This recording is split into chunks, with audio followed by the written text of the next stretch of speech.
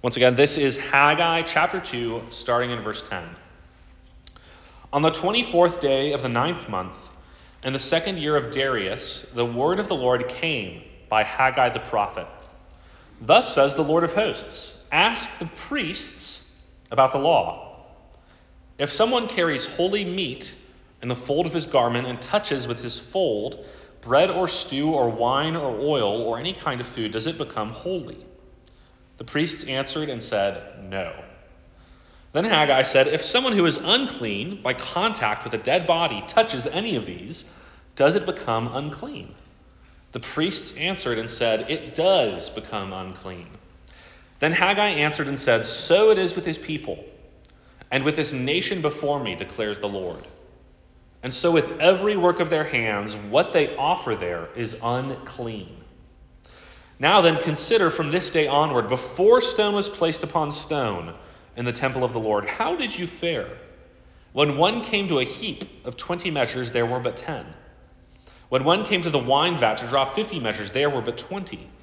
I struck you and all the products of your toil with blight and with mildew and with hail, yet you did not turn to me, declares the Lord. Consider from this day onward, from the 24th day of the 9th month, since the day that the foundation of the Lord's temple was laid, consider, is the seed yet in the barn? Indeed, the vine, the fig tree, the pomegranate, the olive tree have yielded nothing.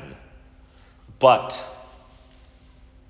from this day on, I will bless you. Please pray with me as I ask for God to help us with this passage. O Lord, we look at your word, and sometimes it feels very distant from our experience.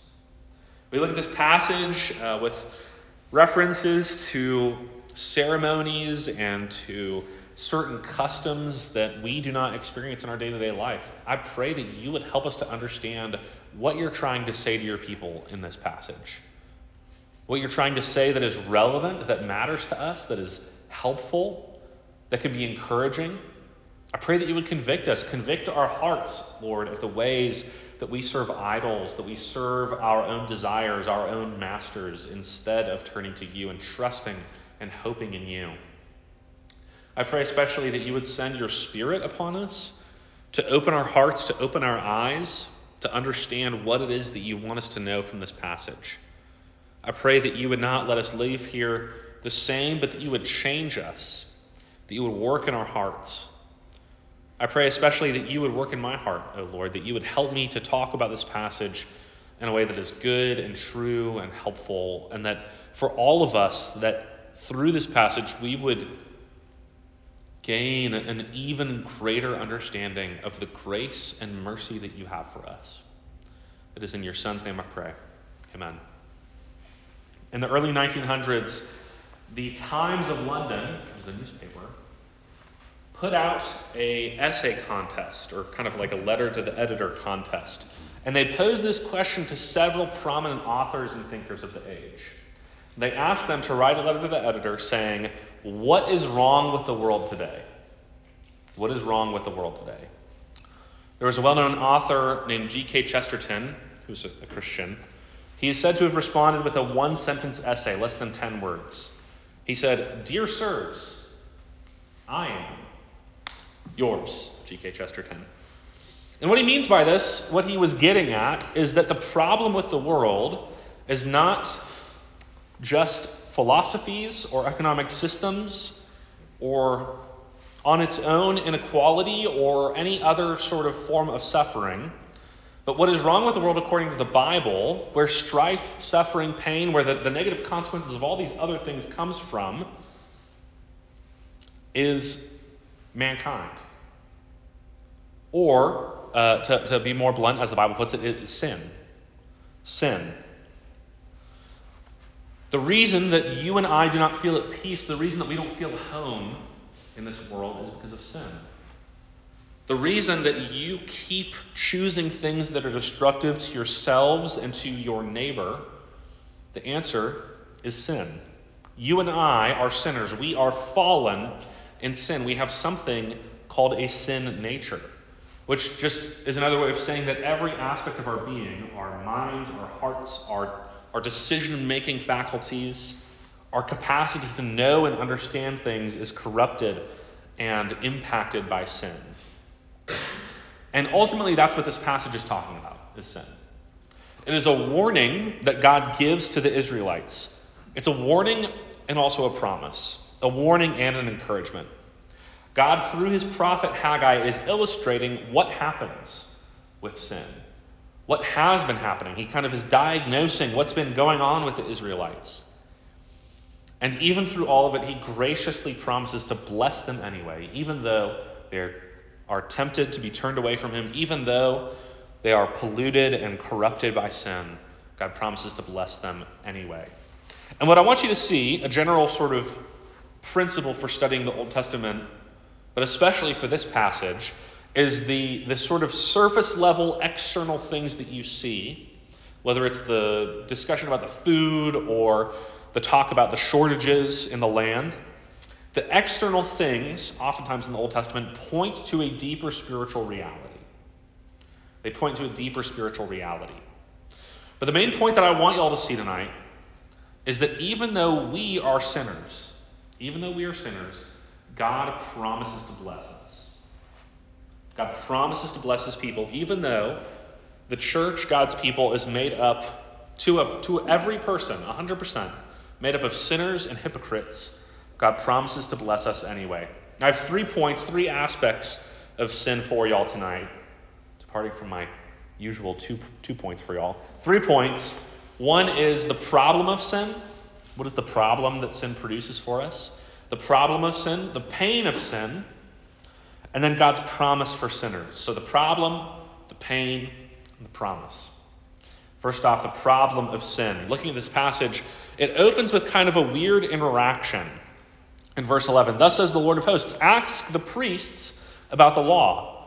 If someone carries holy meat in the fold of his garment or touches with his fold bread or stew or wine or any other kind of food, does it become holy? The priests were the keepers of the law. They were the keepers of God's law. God had given them the law at Mount Sinai. He had given them a whole list of legal codes that governed all kinds of different aspects of life, whether sort of moral principles, how God's worship is to be observed and carried out, as well as, in the time that Israel was kind of an independent kingdom, laws for how their government was supposed to work. And the priests were in charge of keeping it, of preserving this law, and of interpreting it and applying it to different situations. So the law has a lot of general principles, and sometimes there's specific instances that the law doesn't explicitly cover. And so the priests were responsible for applying them to specific situations. And so the prophet Haggai is asking the priests to make an official ruling interpreting the law of God. And he asks this kind of weird question. If someone's carrying holy meat, what does that mean? in the fold of his garment and touches other food, does that become holy? Well, what's going on here is holy meat is any type of meat that was sacrificed to God, sacrificed on an altar to the Lord. And there were certain sacrifices that had to be completely given over to the Lord, but there were certain sacrifices that the people would sacrifice, and then they would get certain cuts of the meat to take home. And that's kind of what's in mind here. The people in those days, they don't have pockets, and so they had long robes that they would like kind of fold over, and they would put food and they would carry it in their little garment because they don't have pockets, unfortunately. I would not want to live in that time.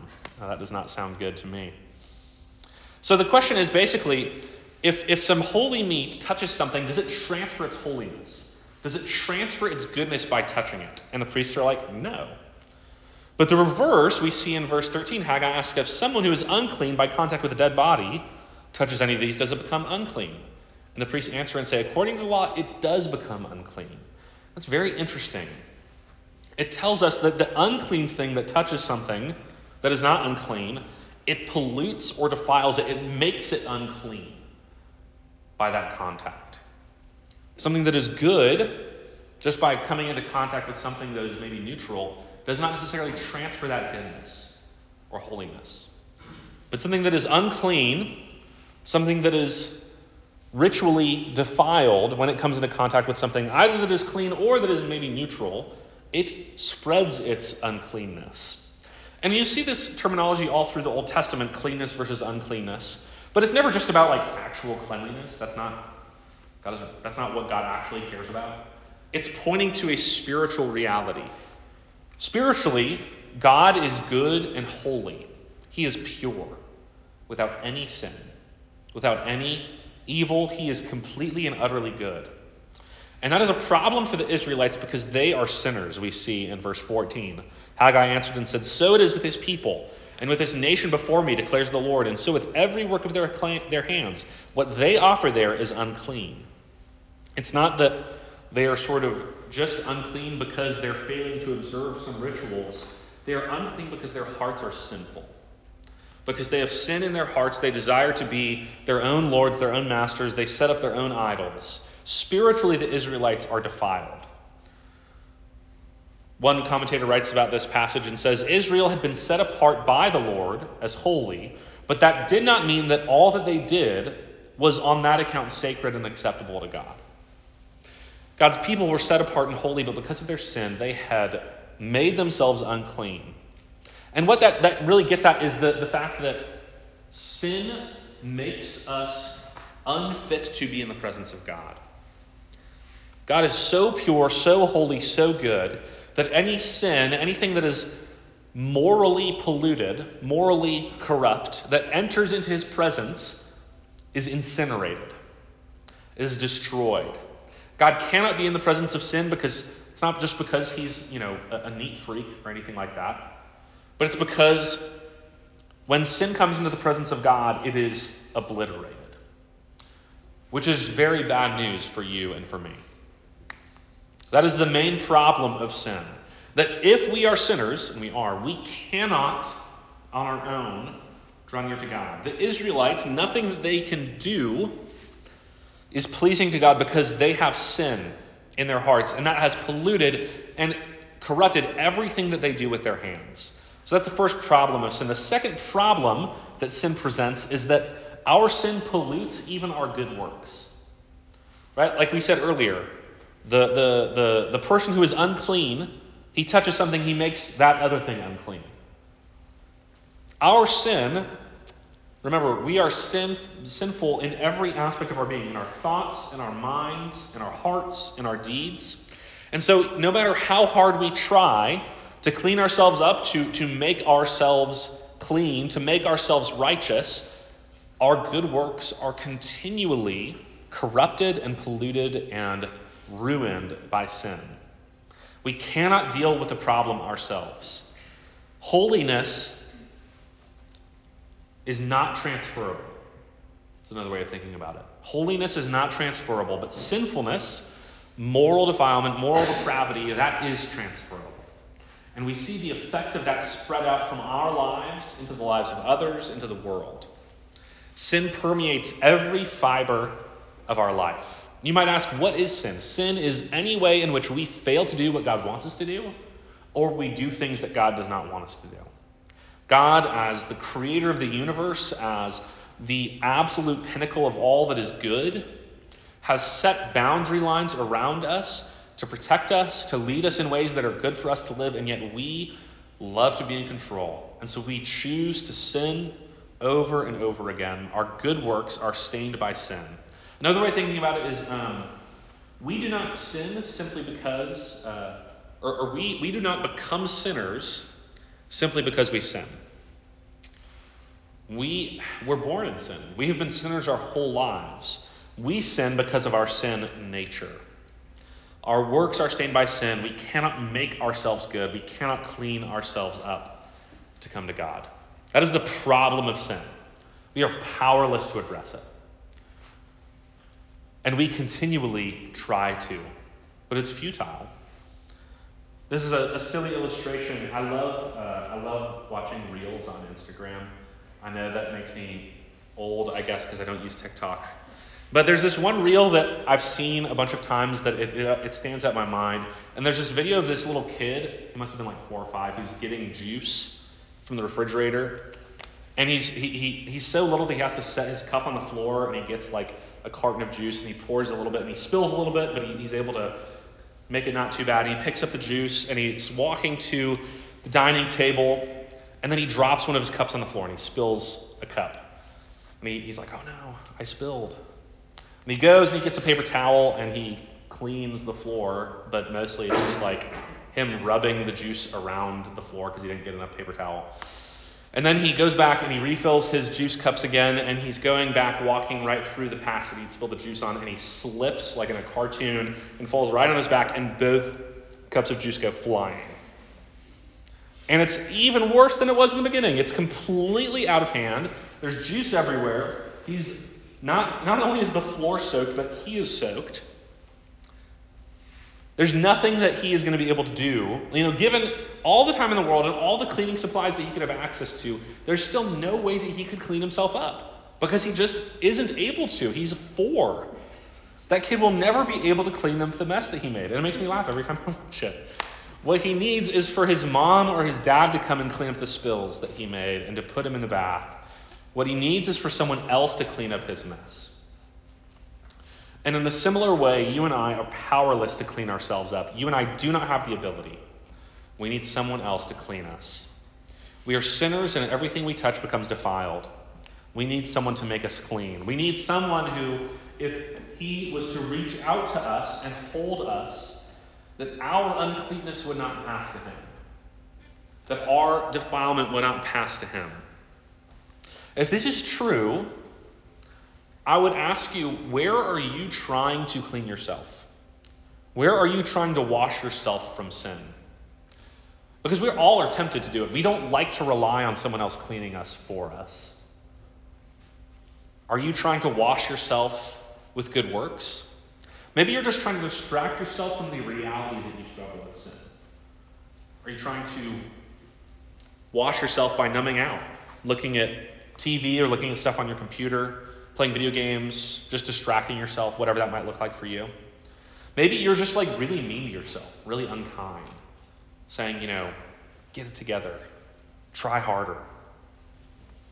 All of these things, if you are fixed on trying to clean yourself, to wash yourself from sin, it's only going to lead to you feeling distant from others, frustration because you can't do better, and discouragement. Because the truth is that we cannot deal with sin on our own.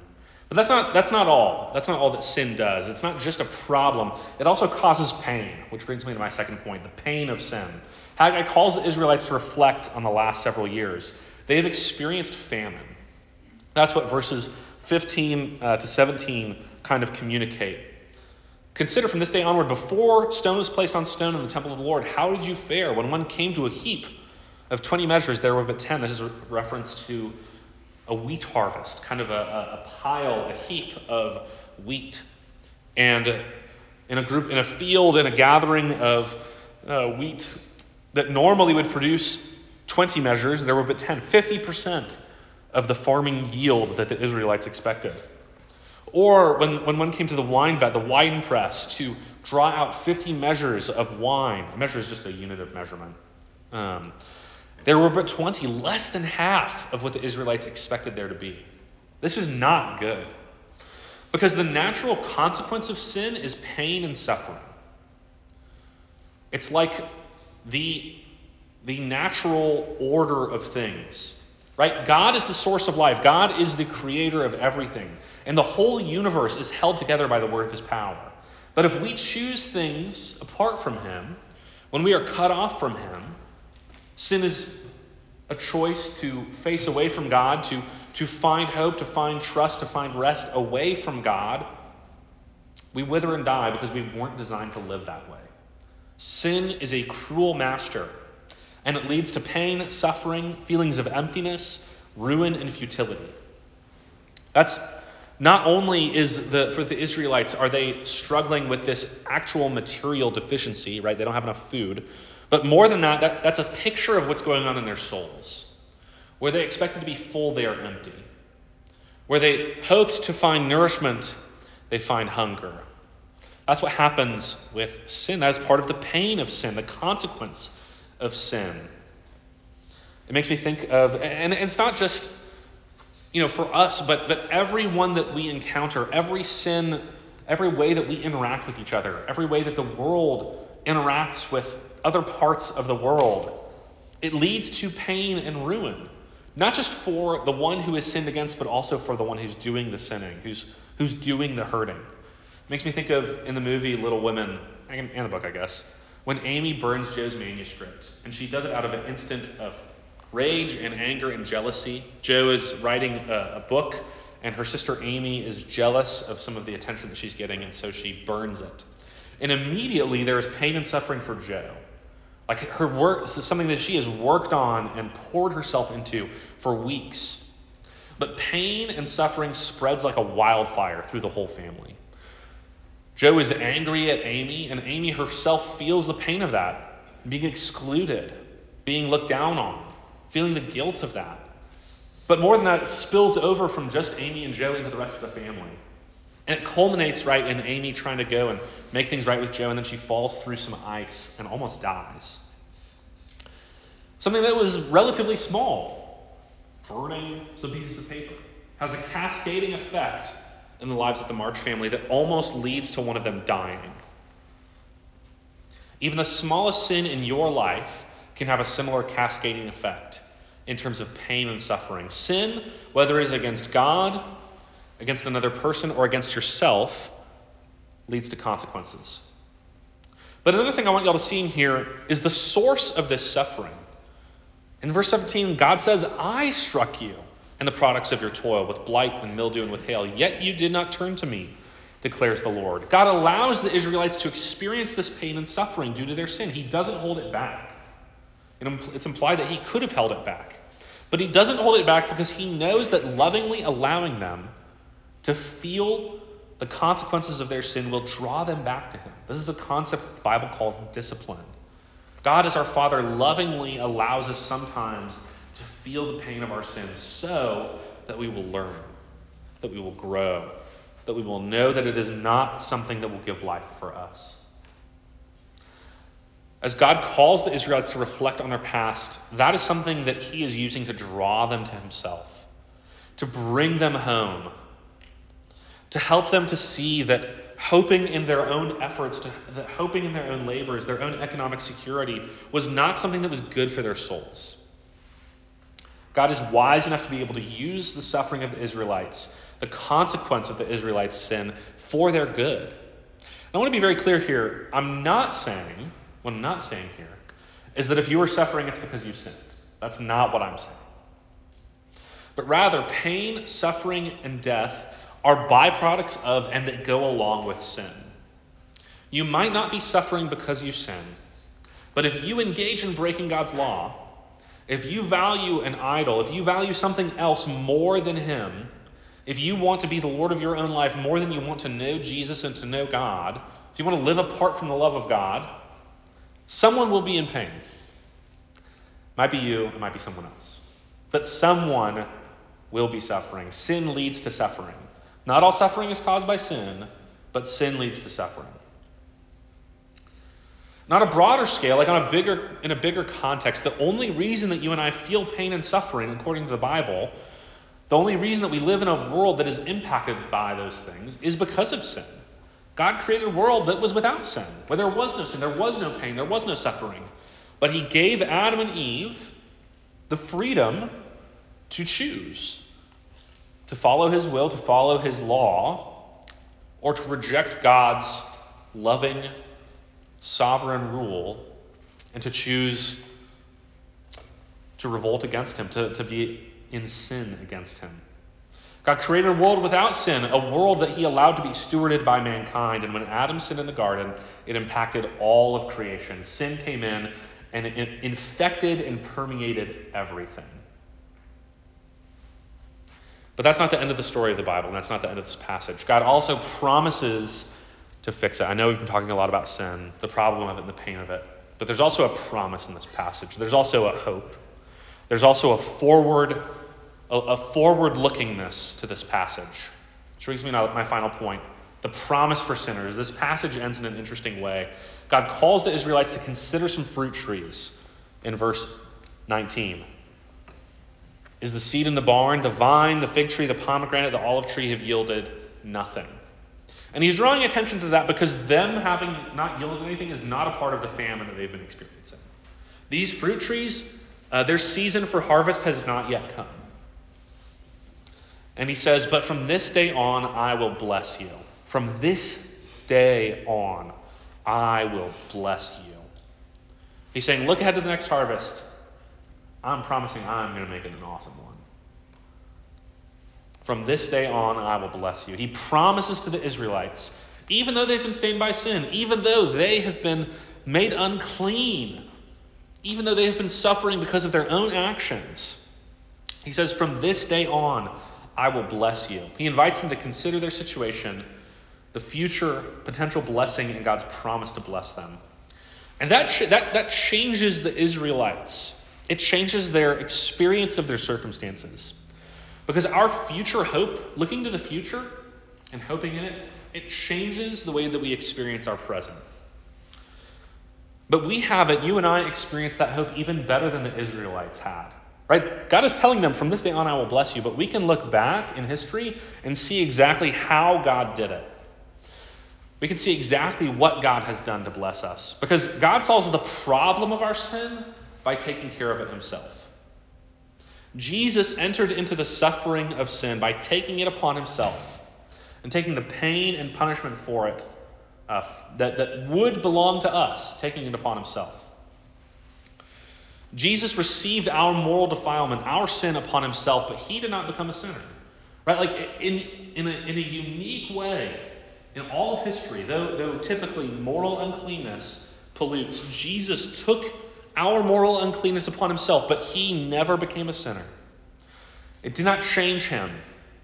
He bore our sins on the cross and destroyed them forever. And in doing so, he made us clean. Jesus demonstrates this throughout his life and ministry. Jesus touched what was unclean and made it clean. He touched things that were unclean and made them holy. Because Jesus' holiness is transferable to us. Jesus touched, a couple times in his ministry, he touched a person that was afflicted with leprosy. Under the law, the same law that Haggai is quoting here, it would have made Jesus unclean.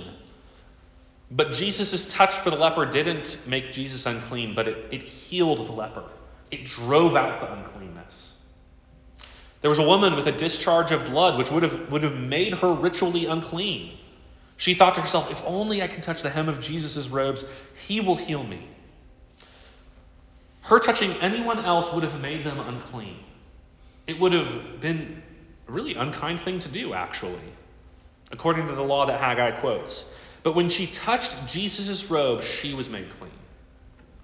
In Christ, if you believe in Jesus Christ, if you believe that he's the Son of God, if you ask in him for forgiveness of sins, you can be washed.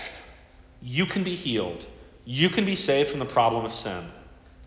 It is by God's grace, unearned love, through faith, through belief in Jesus Christ. It is according to nothing that we have done. Absolutely nothing. We are completely helpless on our own. But it is all what God has done for us, which frees us to return a gift of love and obedience back to him. Living a life that is pleasing to him, not because we have to, but because we get to.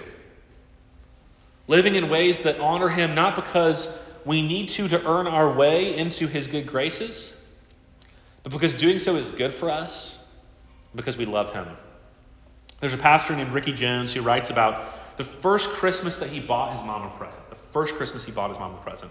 He was in the 4th grade, and he was upset about not being able to buy his mom a present. He was the youngest kid in a big family, and so all of his older siblings were talking about buying his mom something. And he was very upset about it. He was moping and complaining, and his mom noticed that he was upset about that. Later in the week, his mom looked out over the yard and said, man, there's so many sticks in the yard. I really wish that someone would clear them out. I would pay $10 for someone to move these sticks. And Ricky hurried outside and he cleared out all the sticks, which was a part of his chores. Like, he should have been doing it. He didn't. He shouldn't have gotten any money for it. It was part of his normal weekly chores. But he does it, and his mom paid him the money. And then his mom says, I'm going to the store to do some shopping later. Would you like to come with me? And on his way to the store, his mom mentioned that she had seen some necklaces at the store and wished that, she was like, I wish that I could have one. And at the store, Ricky races up to find these necklaces, and he sees that they're $9. Ricky buys one, he puts it in a bag, and as soon as he gets home, he runs to his room to wrap it and put it under a tree. Under the tree, the Christmas tree, not any tree. But Ricky's in the 4th grade, and he makes an absolute mess of wrapping the present. It looks terrible. He cuts the paper, and it doesn't fit, and he just tries over and over again. But because he's in 4th grade, he can't do it. And so he's frustrated. He's almost in tears. He asks his mom for help. So he brings her the box. She wraps it up, makes it look neat and tidy. On Christmas morning, Ricky goes to get the present for his mom that she had paid for, that she drove him to get, that she had picked out, and that she had wrapped. She unwrapped the box, that she had lovingly wrapped. She puts the necklace on her neck, and she grabs Ricky and says, "I love it. Thank you so much. It is exactly what I wanted." I think that is a really beautiful picture of the way that God views our obedience, of the way that God views our lives in Christ. This is what it means to be loved by God. Our feeble and impotent efforts at loving him and serving him are taken by him and turned into something beautiful. We cannot do it on our own.